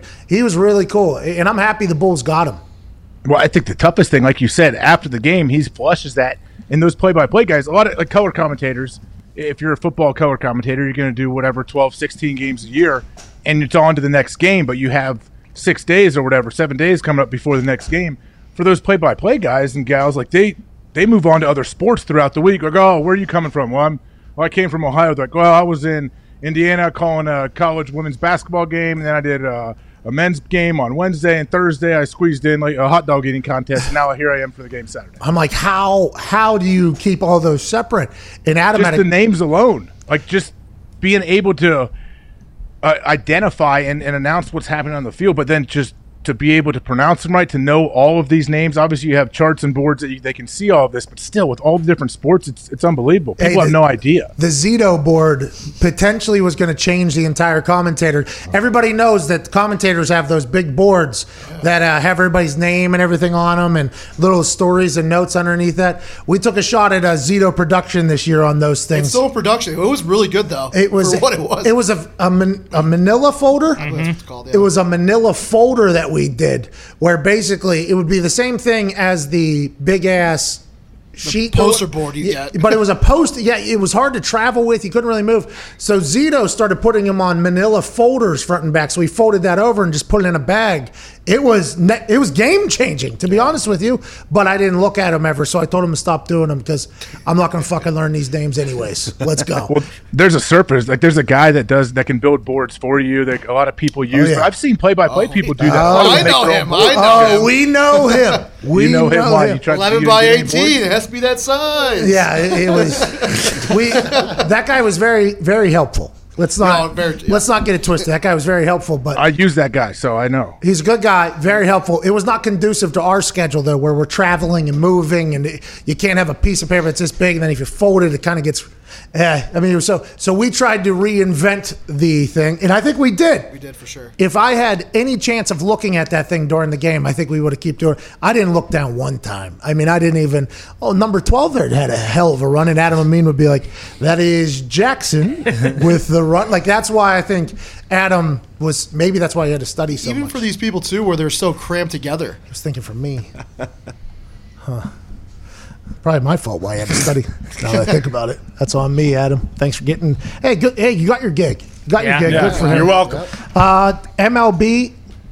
It seems like they're getting further and further away, AJ. The MLBPA proposed something back to the MLB. We had Jet Passan on this morning, and he said he doesn't know if – he said this deal was better than expected that the MLBPA offered the MLB ownership, but it's nowhere near basically a deal that he thinks the MLB ownership is going to say yes to. They only have a week left. It sure feels like this MLB thing ain't happening. And we talked about how the diehard fans of the MLB, the Ty Schmitz of the world, okay? The people that are diehard fans of baseball, which I guess there are those people. I've met them now with Ty. There's other I believe those are those people.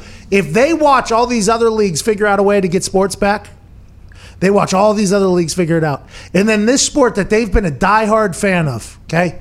I get accosted because I'm a diehard fan of baseball. People tell me it isn't interesting. They tell me that 7 innings are wasted. People tell me that there's too many. But I'm a diehard MLB fan. I am a baseball fan. This fan now has to sit here through years and years of being just mocked and ridiculed for liking a sport that is just archaic at this point and a bit slow and a bit boring and things of that nature. But their loyalty has been staked. Now they have to watch all these other leagues figure it out and them not be able to figure it out. I think that'll be the deepest burn, is for their diehard fans that are like, God damn it, everybody else can figure it out. I've stuck with this stupid, boring ass sport for a long time, and now everybody else can play, but my sport can't. Just another problem for baseball. So for a diehard baseball fan like yourself, if season, like that character I was just talking about. Yes. Oh, I assumed that character was you, but let's say you put yourself in those shoes as the diehard baseball fan. If this season is canceled, it does not happen, do you continue to watch baseball moving forward? Well, you got to punish them.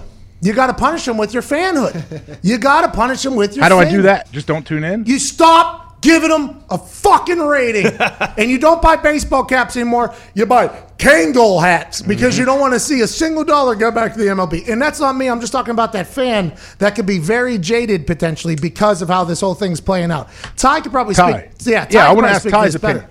Yeah, I mean, I don't care. I will definitely still watch baseball next year if they take a year off. Like, it'll suck not having it, but there are definitely plenty of people who will virtue signal and just be like, oh, fuck it, can't ever watch it again, these fucking guys. I am not one of those people, but I'm sure there are a lot of people like that out there. I think it's better for baseball if they take a year off. Get away from the Houston Astros stuff. Let people miss it. Let people miss it a little bit. You know what I miss? I miss a nice home run snag at the wall. Throw it in.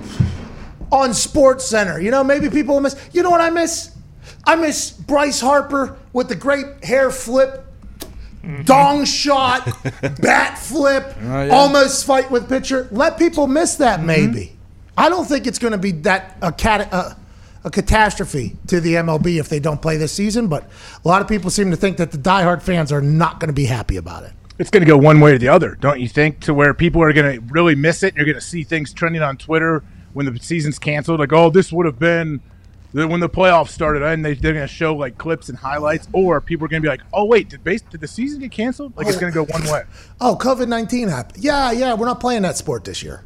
Yeah, we all decided. Yeah, we're playing it next year. Next year? We're not playing baseball? Yeah, because, there was like a few $1 billion that they couldn't figure out, and COVID-19 came. We're just doing it next year. Okay. Yeah, okay, sounds good. But then you're right.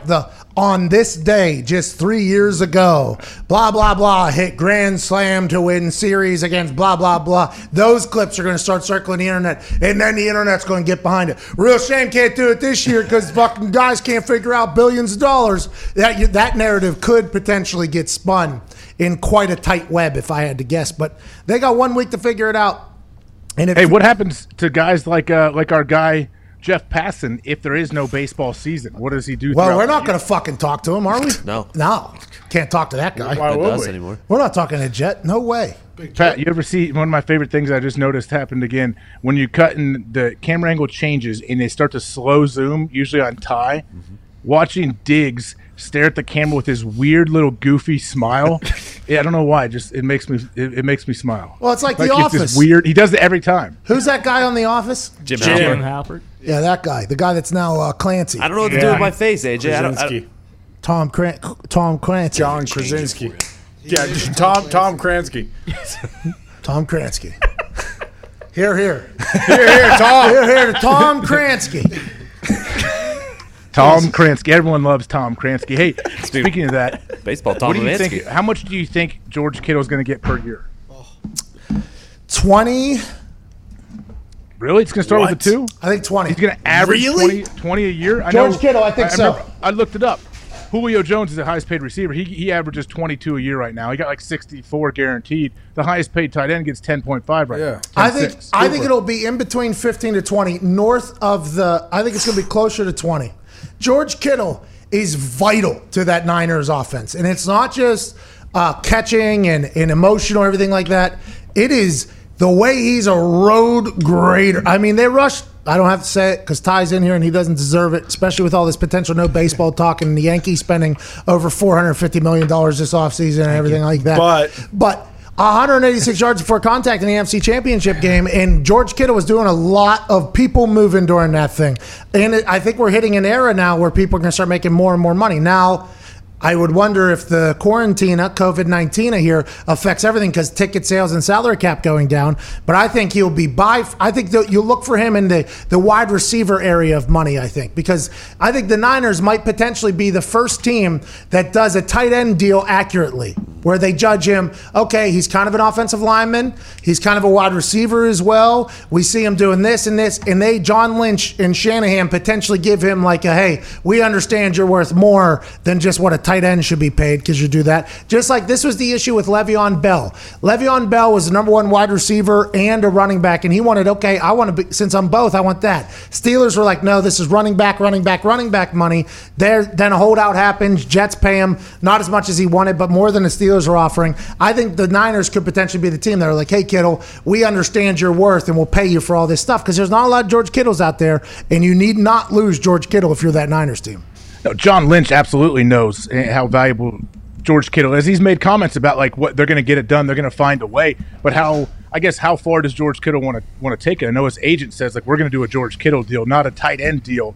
And I agree. Like he should get paid $20 a year. Most likely, I don't know if he's going to be able to get up to that number, but I guess it's safe to say he will get north of $15 million a year, which is a huge jump from the other highest paid tight end per year average. You know what's going to be interesting now is watching other teams that have to pay their tight ends. Yes. Kelsey. With George Kittle. Well, Kelsey, though, and Kittle, I think they are.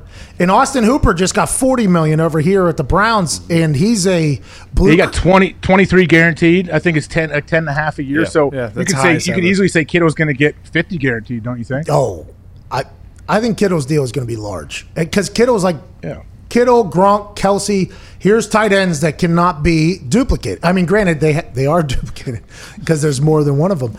But I feel like that is somebody you need on your team, especially with the way the rules are now, with how tight ends can be kind of down the middle of the field without getting kill shots on them. I mean, we're in a tight end era, and if you're on a team that understands that, especially if you got a great run game like Shanahan has, the tight end's always going to be open off the run game. I mean, that is just something you need. Hopefully, he'll be able to get a massive deal done. Is that come out that they are negotiating that deal right now? Yeah, the contract negotiations. Didn't they say they're kind of at a stalemate right now? Well, I'll tell you why. Everything I just said is what Kittle's agent said, and then AJ's first reaction to what I said. You think it's going to have a 2 in front of it? That is what the Niners are doing. So we just showed you exactly why that deal has come to a stalemate at this point. Well, then don't you think if you're the Niners and you're John Lynch and you're saying, hey, I get it. I understand. You're not just a tight end. You are so much more to this football team. You do so much for this team and for the city that we can't even like put a stat to. I get it. But I can't all of a sudden double the average per year salary of the next highest paid tight end for you. Wouldn't that be awesome if he did, though? He should. He probably will get close. Are Travis Kelce's days on the Chiefs numbered then? Because he's got, 2 years left on his, and then they got to pay Mahomes, $50 million a year starting next year? Yeah, not going to be able to pay Travis Kelce probably. No chance. Unless Travis Kelce says, hey, we got Jason Kelce on Wednesday. We got Jason Kelce on. We're not going to ask him about Travis Kelce. Maybe at the end we will. Maybe we'll slip in that conversation. But you start looking ahead on who needs money and who has it and things of that nature.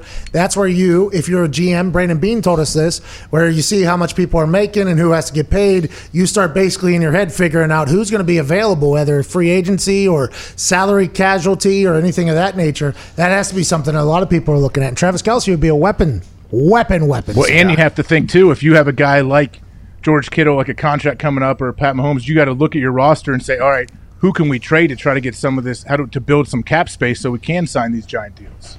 Bingo, AJ. Bingo. You know, I was talking to J.R. Smith earlier today. Oh, yeah, I heard.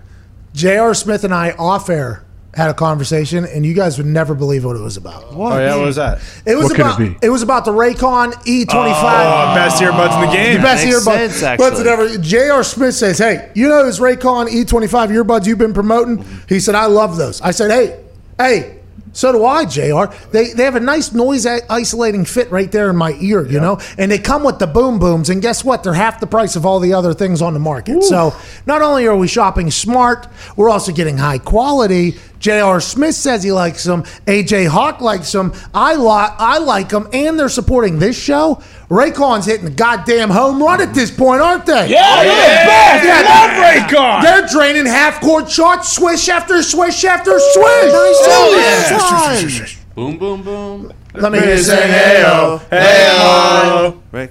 Boom, boom. Let me hear you say, hey-oh, Raycon.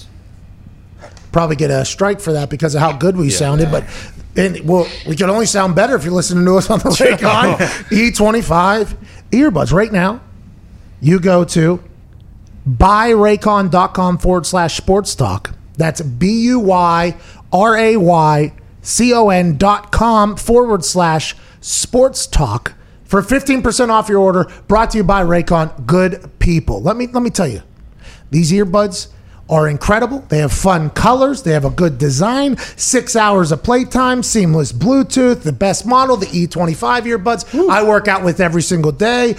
I've been on this Stairmaster, AJ. Hey, have you seen me on this Stairmaster on Instagram? No, of course you haven't because you don't go online because you got 7 kids. But I've been on this Stairmaster, AJ. And Raycon has been joining me every step of the way. How's that Stairmaster going? So you've moved away from your pool workouts, or did you just add this to your day? Still doing the pool workouts. Now, granted, had a little What's bit going on? Are you making a comeback?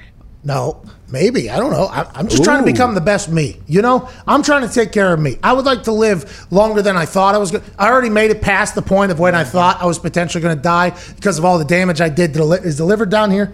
I think so. Somewhere around the liver. I did a lot of damage to the inside here, whether it's McDonald's or tequilas or beers or anything else. I've done a lot of damage to the inside here. I always thought I was going to die young. Assumed it was the case, actually. I was always like, hey, listen, probably going to end up dead at some point. Why, though? Why did you assume that? Well, I was just beating it. I mean, you're AJ. Come on, AJ. There's a lot of kids, Pat, that AJ. abuse their body, especially young, that don't have that nagging feeling like, oh, I'm going to die young. I might as well ride it hard while I'm here. I'm just not sure. There's many.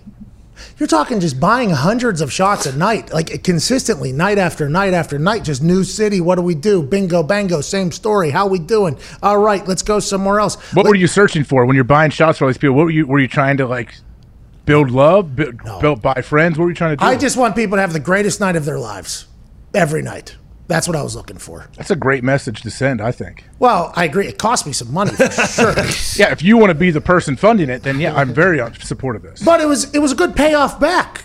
You know the feeling of when you're in a bar and everybody is on the same page? It's awesome. It's very rare. It's tough to get. It is tough to get. By the way, there was a run there for a few years where I saw that every single night. It was beautiful. You're talking about DJs happy now, bartenders are happy, bar backs are happy. There's free shots and drinks going out because I've already tipped out enough that they're all happy. It's just like and that was a lot. You know, it was a lot, and those things can add up on you. And I ate terribly. I ate very poorly.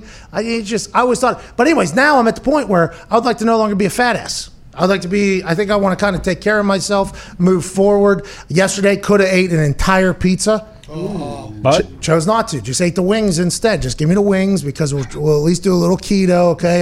There it is. Thank you. It was a very difficult decision. Great work. Didn't do it. I feel like I'm really getting into it. But you guys are on your wedding. You and Diggs are on your wedding diets. That's all it is. Especially starting today. Well, Diggs is definitely, because today is a big day for Diggs' diet. Diggs, please explain your diet. Well, AJ, a few times a year, 2 to 3 times a year, a Monday falls on the first of the month. Like today, a Monday is June 1st. And if that happens, you must then start the diet on that day because it just works out perfectly for your schedule. Wake up. I thought you already started it. Well, yeah, that was a mini one. That was a mini one. Now we go. Yeah, he's Now we go. But he's going to be in big trouble. Oh, yeah, big trouble. He's going to be in big trouble. His wedding isn't for like another 3 months. He is in the best shape of his life right now. He's getting. Are you stand up? Show us, Diggs. Let me see. I'm not going to do that, AJ. Come on, Tony. Stand up! Oh, Just Look at that skinny ass. oh, skinny, my skinny. No. Lift your shirt up. So your fiance is obviously. Are you getting positive reinforcement from your fiance? She is in much better shape than I am, so it's kind of the motivation. Like, I don't want my kids to be like, well, how the fuck did this happen? You think what? You call you a fat No, stooge. your kids aren't going to call you a fat They stooge. are. I know who they are already. But he's in. Me too. My kid's going to suck too. But he has to maintain this now for the next 3 months. He's getting fit this weekend for his shit. It's like, yo, that is an aggressive decision. It starts today. So I hope so. This Stairmaster though, AJ, kick in the ass. It is a kick. It's just you versus the machine, you know? Stairmaster is in any college weight room or high school weight room or NFL weight room. The Stairmaster is there for old coaches to slowly climb and to punish guys that do anything wrong. Punishment. And if you have an upper body injury and you're not able to practice, it's like, okay, well, during practice, since you can't practice because you have an upper body, and you'll just go sit over there on the Stairmaster for the entire practice. We'll just have you on there for the entire practice. And I think there's something you can learn on that Stairmaster. It's just you versus that fucking machine, because it's going to keep coming. It's going to keep coming. And it doesn't matter, and I learned this in college, it doesn't matter if you have your hands on the side and you're still making it, because at some point, you know what's going to happen? Your arms are going to give out. Yep. The Stairmaster becomes a full body workout, because you're either on top of that thing, holding it up with like your lats or whatever at this point, then it becomes a forearm thing, and then eventually at the end of the day, you're going to have at least 10 minutes where it's just your legs in those fucking steps. And I've enjoyed that at this point, where it's like me versus the machine. You versus me, pal. Me and Raycons taking you on with Jeezy thumping in my eardrums. Let's get to it. And I've enjoyed the hell out of it, to be honest. how many stories you done? I did 100 That's a lot. this weekend. So how long is that continuous on there? That's a building. 100 was like 35 minutes for me, 30 minutes. I bet you're dying. I bet you're drenched in sweat and your legs are shot. Dead. I had a hoodie on too, so I went like an extra step. You know what I mean? Because I was like, "Hey, need to lose this fat step." Trying to sweat off some cheap pounds. I used to have coaches tell me that. Cheap pounds. Hey, these are some new pounds I put on in the weekend. I need to get these boys off of here. But yeah, I had full hoodie on. Did 100 floors. I mean, I'll probably do that again today. I'm getting back into it, and then I'll go get in that pool that the heater broke. Oh no! no. What are you? So it's a lake now. What do we got? A fucking lake? Jeez. Damn it! Might as well have it above ground. You don't have a solar cover that heats it? Take it easy. What did he say? I didn't hear him. He said I might as well have an above ground pool, and I agree. By the way, had one growing up. Tim almost took it down because he strapped himself to a harness to the side of the boat to train and almost took the whole fucking thing down. Tim McAfee was too strong for the current. Anyways, yeah, I have one of these big ass things that can hold an elephant allegedly if you were to walk across it. But every time I accidentally slip on it, it sounds like it's breaking in half. Elephant, yeah, sure. Look it up. It says it's tested by an elephant. You can look it up. Pool Yeah, it's cover. there for safety for kids. So people have a pool, they have that cover over it. They'll go stand a whole 9 people on it. Like, hey, look, your kid's not going to fall in and die. Smart. So that's why you get those. Yeah, but mine hasn't been updated, I think, for 20 years. So that thing's ready to break at this point. It's ready to go. It's slow as shit, too, when I open it. It's like a 15, 20-minute process. By then, sun has come and gone twice. It's like, all right, let's get it open. I'm not a big pool guy, but I've been getting into it. Stairmaster in the pool, I feel like I'm really finding the best me.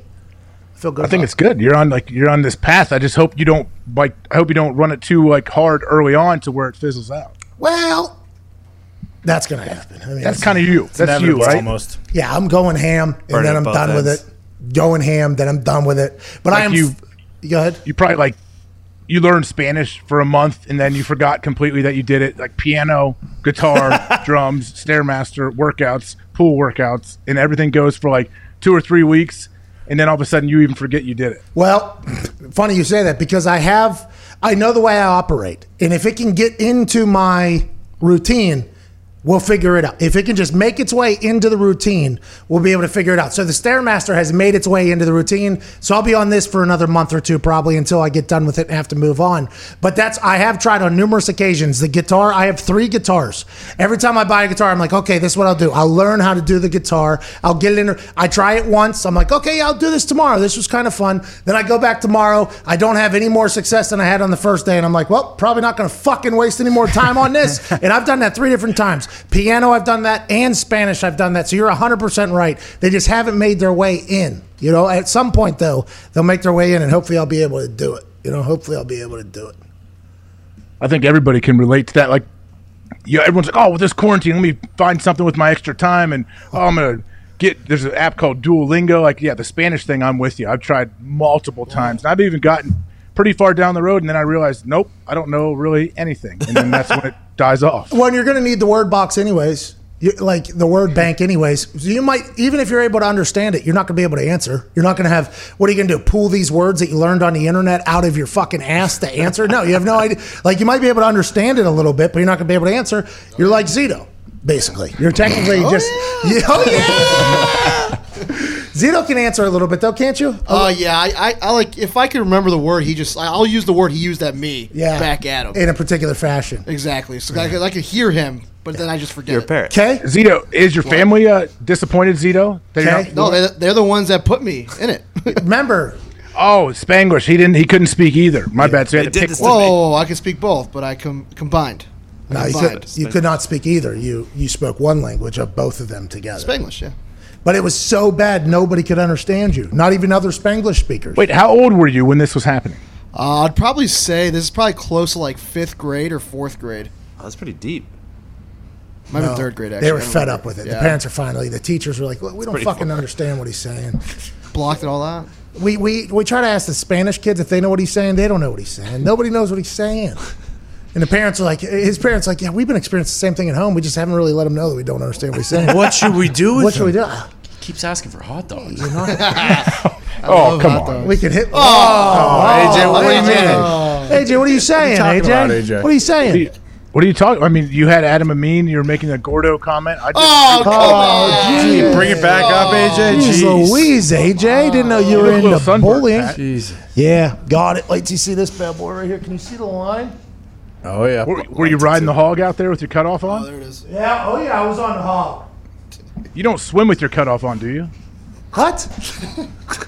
I would. You said you're a lot of pool time, and I'm like, all right, well, if your Farmers is just right there, or you might have been swimming with that on. No, I have a pretty good little base tan on the chest and the arms as well. But when you're out on the hog, with a sleeveless, and you put sunscreen on the front here, you see, you put it on the front, and then you put it on the front here.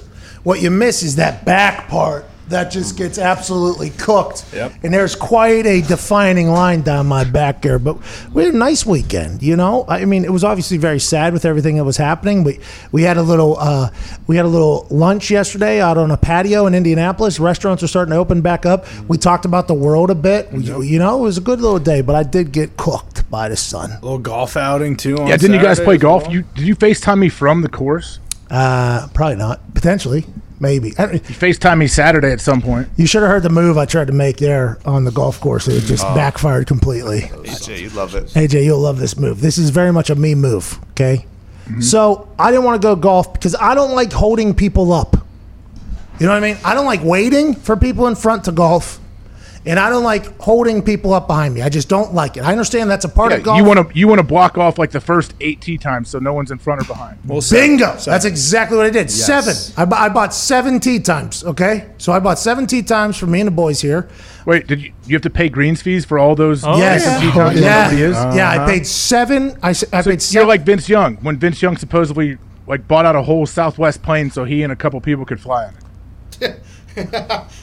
Yeah, I would say just get a private plane. That is what I do. Different scenario, But yeah, right. different scenario here. Okay. But this course, obviously, first weekend really back to life and everything like that. They were packed. A lot of courses were packed. I actually told Foxy, I was like, hey, it's not for me to go. I hate the feeling of people waiting on us. Like, I hate being in I'm with you. I hate that feeling when people are behind.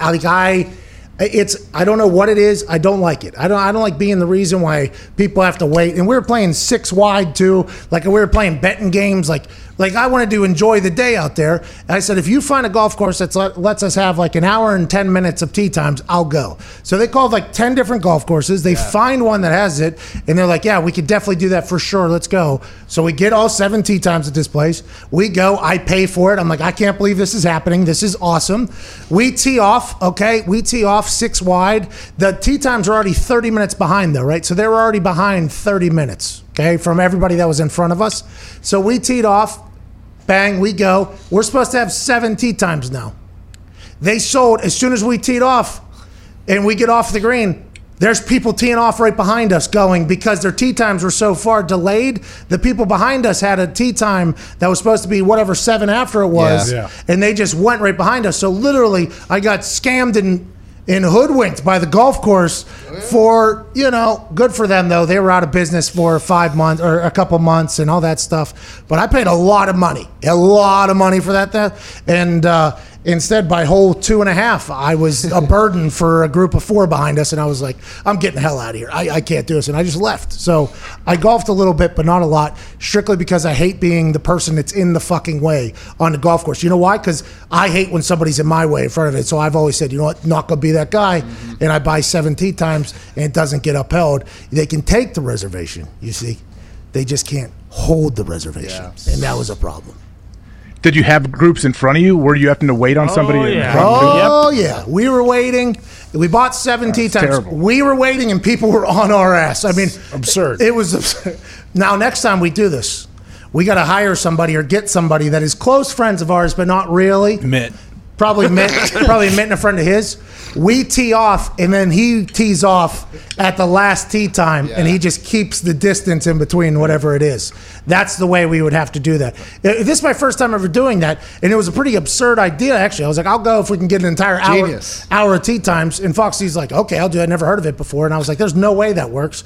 And then turns out it doesn't work, but they will charge you for it. So that's what happened this weekend. And then I left after hole 5, I think. Yeah. Went home, wasn't golfing great, was in people's way. They played through at one point. It was like, all right. It was a mess. Times after Get me too. the fuck out. Well, if you were playing with you had 6 in your group. Yeah. Most courses won't let that even happen, so I'm sure the people behind you were super mad. Oh, were they super mad? They should see how I felt because they weren't supposed to be fucking behind me. They don't know that happened though. I know they're like I actually said they're Jordan Love in this situation. Like they are. I was very nice to those people, by the way, too. Yeah. As they were on our ass, we were nice to them. As they were driving through our hole, I was nice to them. When I left and I drove past them, I was nice to them. I understood that it was not their decision to do that. It was Gunther Kuntz's who was in the clubhouse, just sending people fucking. Did you see out. the group of 12 that passed us? No, yeah. Oh, okay, I don't know if you were there. I was there for the group of 12 that came. Yeah. Anyways, I actually ended up helping them because they were behind on tee times, and then they were able to just catch right up because I bought out the delay, which is, I'm happy I could help small business, actually, to be honest with you. Good for them, good for everybody. Sad weekend. I got to get out of here. How do you feel about our show today, AJ? Pretty good? Yeah, it was good. I'm glad Adam Amin joined us. It was fun. You recapped J.R. Smith and the Raycons, so everything's good. Raycons? Oh, he swore a lot on the show. And I just got a text from the radio company, and I thought it was going to be them chewing me out because he said shit 5 times in the first minute of our conversation. In our radio connection, our guy Don, he's a good guy. He's got to deal with a lot. He's a good guy. He goes, "Is there any way you can tell him to stop?" And as he said that, I just took him out of my ear. I was like, "I'm not telling J.R. Smith to stop saying shit right now. This is." Everybody wants to hear what J.R. Smith is talking about. And if he's comfortable enough to start saying shit early, I'm not going to stop him. Yeah. This is what we want somebody to get to. It just happens to stink when the FCC is taking money from people for swearing. It's like, well, this seems like this is a you problem. Also led to an all-time quote later on in the show that might have had a swear word. Have you heard what he said about being a lion and a tiger? No. Oh, my God. He gave his quote where I talked about LeBron and Jordan. And then he agreed with me and Foxy about how it's impossible to kind of judge the different eras of basketball because it's 2 different sports. It's 2 different sports entirely. What it was in the 90s led to what it is now, but the game has evolved so much, both rules-wise, nutrition-wise, technique-wise, strategy scheme-wise, everything. It's just gotten so much better. The athletes have gotten much better, so it's just hard to compare the two. He agreed with our statement on that, I think, right? Yeah, definitely. And then he said, it's like comparing LeBron and Jordan is like comparing a lion and a tiger. Like, yeah, they're both cats, right? They're definitely both cats, but you can't really compare the two. He said, the lion's the king of the jungle. People bow down to the lion, but the tiger's like, hey, I'm a bad motherfucker too. That was his actual quote. And we all lost it. And I assume everybody at the radio stations were like, oh my God. Oh my God. Did he just say motherfucker? Well, he just said motherfucker twice in one. How did we shit 5 times at the beginning? FCC's calling them behind. Yeah, so we might have to pay some money in fines, to be honest with you. But it was I'm very thankful he came on. That's a great quote. You're the new Howard Stern, where the FCC just has to keep their finger on you, and you're gonna probably end up in lawsuits and everything. What did Howard Stern get paid? $80 million a year, $85 million a year, something like that. Yeah, you're on your way. I'm on my way home, sweet home.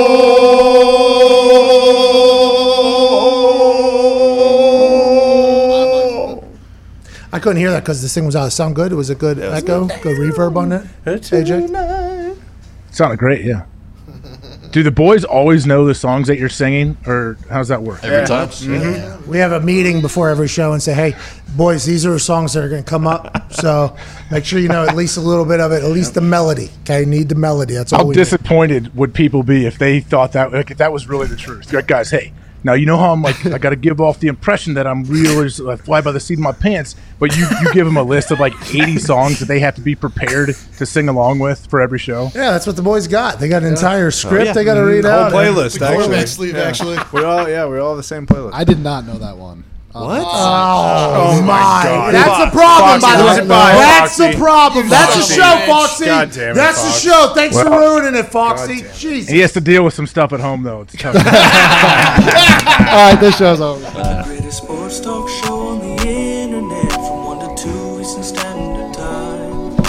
So come on down for a mental vacation with the boys on YouTube Live. It's McAfee and Hulk. It's McAfee and Hulk Sports Talk.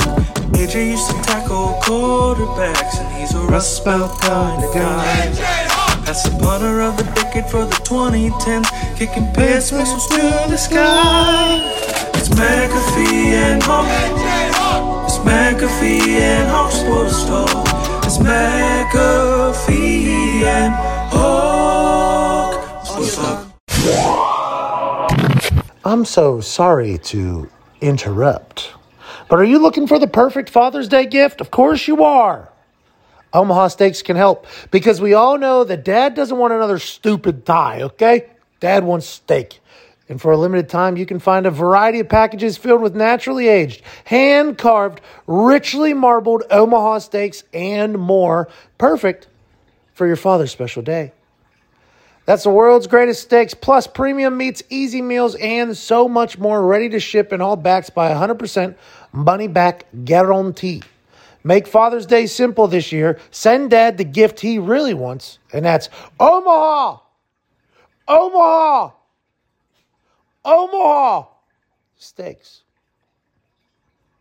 Omaha Steaks comes through every single Father's Day with their meat, which is from a family company that was founded in 1917. America's original butcher always delivers in beautiful fashion.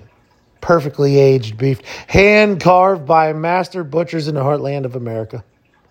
Steaks are the most tender and most flavorful, and you can only get steaks of this quality from our friends at Omaha Steaks, and they did it again.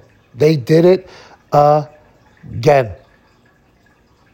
Every Omaha Steaks order is flash frozen, vacuum sealed, and safely delivered in a cooler with dry ice. That means fresher than fresh. What's cooler than being cool? Ice cold. What's fresher than being fresh? Omaha Steaks.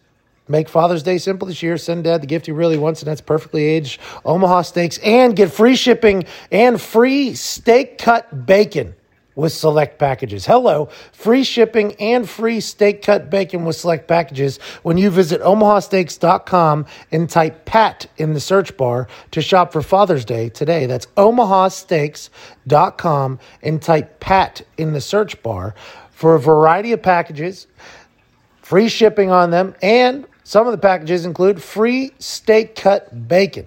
Take advantage of this and give the gift that your father's absolutely going to love for Father's Day. And buy one for yourself to store that thing for later. Good meat is always a good time. Back to the show. Joining us now, had a big weekend, ESPN MLB insider, Jet Passan. Here you go, Jet! What's going on, Jet? Oh, no. Oh, you're muted, Jet. Jet. Oh, no. Classic Jet. Oh, no, you're muted, Jet. Jet, you're muted. Jet. Oh, no. There he is. There he is. Big Jet. There he is. Jeff Passan, I want to let you know, I was got this weekend by Jet Passan. I will show you how I have receipts. Diggs fires that thing into the group text, says big baseball news. I see your beautiful face, your name, bing, click on it. Here we go. Something I didn't think was going to happen happened in that tweet, which was why I should have known. They said that the MLB and the MLB PA come together for an agreement. That seems like that's nowhere in sight at this point. Am I accurate in saying that, Jeff? You are very accurate in saying that. And the problem is at this point, the two sides are just so far apart and there's so little time if they actually want to get a season done that they have a lot. I mean, put it this way. If we're going to do like a football analogy, it's not like they're on the 1 yard line and they have 99 yards to go with a minute left. Okay. They are both like in their own respective tunnels and locked right now. And they are like, it's that far apart and there's no daylight. But there's also no time, which makes this so extraordinarily difficult. Okay, so it feels like the players pitched 114 game season. I think their financial push is going to be, we just want our prorated contract. So that's why they're pushing for more games, because obviously with a proration of more games, you get more money. And am I accurate in saying that? And are the team owners going to give in on that at all? I think the team owners actually may be more likely to give them the proration or close to it. I don't know if full proration is a possibility at all, but close to it, the fewer games they get. I almost wonder if the clubs are going to come back to them and say, you know what, forget 114 games, forget 82 games. Let's do 65 games or something like that at a higher salary. But the problem with that is if you're doing a shorter season, either you got to start it in early July and do your playoffs in like mid-September to mid-October, or you run the risk of running into the NBA, the NHL, soccer, the NFL, and college football. And you, like, these months that baseball is used to having all to itself suddenly have become the domain of all of these other sports. And there's the possibility that it's going to get absolutely cannibalized. They're going to get lost in the shuffle for sure. And the conversation around baseball people, you, big baseball guy, Jet Passan, big baseball guy, Ty Schmidt, big baseball guy, is that this could be catastrophic for the league if they don't have a season. I don't see it that way. I don't think it'll be that catastrophic. I think a lot of people in America, because their attention will be taken by other sports, including golf too. You forget golf is even going to be in there, and the AFL. I think if they were to come back next year, I think people would be like, oh, baseball's back. Like, it's almost like a more of a celebration. How much money do the teams lose if we don't have a season? And is it looking like that's probably going to be the case? I mean, the teams say that they're going to lose $4 billion if there's not a season. That's a lot of billions. It is a lot of billions. And the thing is, though, they're also claiming that they're going to lose possibly even more money if they play and if players get their full prorated salaries. So this is just, here's the problem, Pat. And I understand your sentiment here, just bang the season all together, come back next year, fresh start. But if they lose the season this year, they didn't lose it because of fear over coronavirus. They didn't lose it because of civil unrest around the country. They lost it because they couldn't figure out how to split up some billions of dollars, man. And that is the thing that sticks in the craw of people for a long time. If amid this catastrophic unemployment, if amid all of the issues that we've got in the country right now, something that could unify people, could give people something to look forward to, does not happen because they can't figure out the money part of it, I think that is the kind of thing that long-term absolutely crushes baseball in the minds of fans out there who have been looking forward to it coming back. I think that's the diehard fans, right? The diehard fans that go to games, the diehard fans that watch every single game, the diehard fans who buy the merch, those fans seeing every other league get done, every other league be able to figure out the NBA with bigger superstars, the same amount of cash basically being thrown around, they figured it out. The NFL, they're able to figure it out. NASCAR's able to figure it out. Motocross is able to figure it out. AFL is able to figure it out. Golf's able to figure it out. But for some reason, the sport that I spent spend my time loving. And people bash me for liking the MLB because it's a boring sport that's too long and not exciting enough, but it's my thing. If they're the league that can't figure it out, I could see how that person could be very upset for a long time. And Pat, if you lose your diehards, who do you have? Bingo. It's why if you're a bar, you need regulars, pal. Let's go ahead. Let's get the regulars in That's here. That's right. And here's the thing. Right now, the regulars are being fed well liquor when they're asking for top shelf stuff. No, they are. And they're looking at this right now saying, okay, guys, enough messing around. Like, we just want baseball back on the field. Please figure this out, not just for the sake of yourselves, but for the sake of the fans who need something. Like, I'm sorry, 2020 sucks right now. That's pretty bad. Every regard possible, 2020 has been a mess. All we want is a little bit of baseball. We're not asking for too much here, guys. We're asking for you to bring the game back onto the field so for 3 hours a night we can divorce ourselves from this reality of suctitude and go into this alternate universe where life is okay because there's a game being played. And I hope that the owners, in their thirst for money, power, and wealth, I hope for the players in their thirst for what they feel is equitable, which is, in this case, also money, power, and wealth, somehow find a happy medium where they can give the people what they want. That's what you're here for. Give the people what they want. That's not going to happen with the owners, though. We know that. Look at the Nationals owner. The Nationals owner is worth $5 billion or something like that and just cut the paychecks to the minor league people who didn't even have a season already losing money. Now the Nationals players are like, okay, we'll put a fund together to pay our guys, I guess. It's just anytime you deal with those billionaire business people, they don't have a single ounce of not all of them, obviously. There's different billionaires and things like that. But a large portion of billionaires in the business world get up there because they show no empathy to any. I have no idea how they do it. I have no clue how it exists. I have no clue how you sleep at night. I guess, well, you sleep on a comfortable pile of money. It still doesn't make any sense to me. So what are the next steps that we got, Jeff? What are the next steps here? Because the MLBPA, the proposal that they just sent over to the MLB was an answer to a proposal that the MLB sent over, but they said, we're not even talking about that. Will the MLB do the same exact thing that the MLBPA just did and said, you know what, let's not try to adjust what you just said like you just did to our MLB proposal. We'll send you back another one. Are those the next steps, and are those currently happening right now?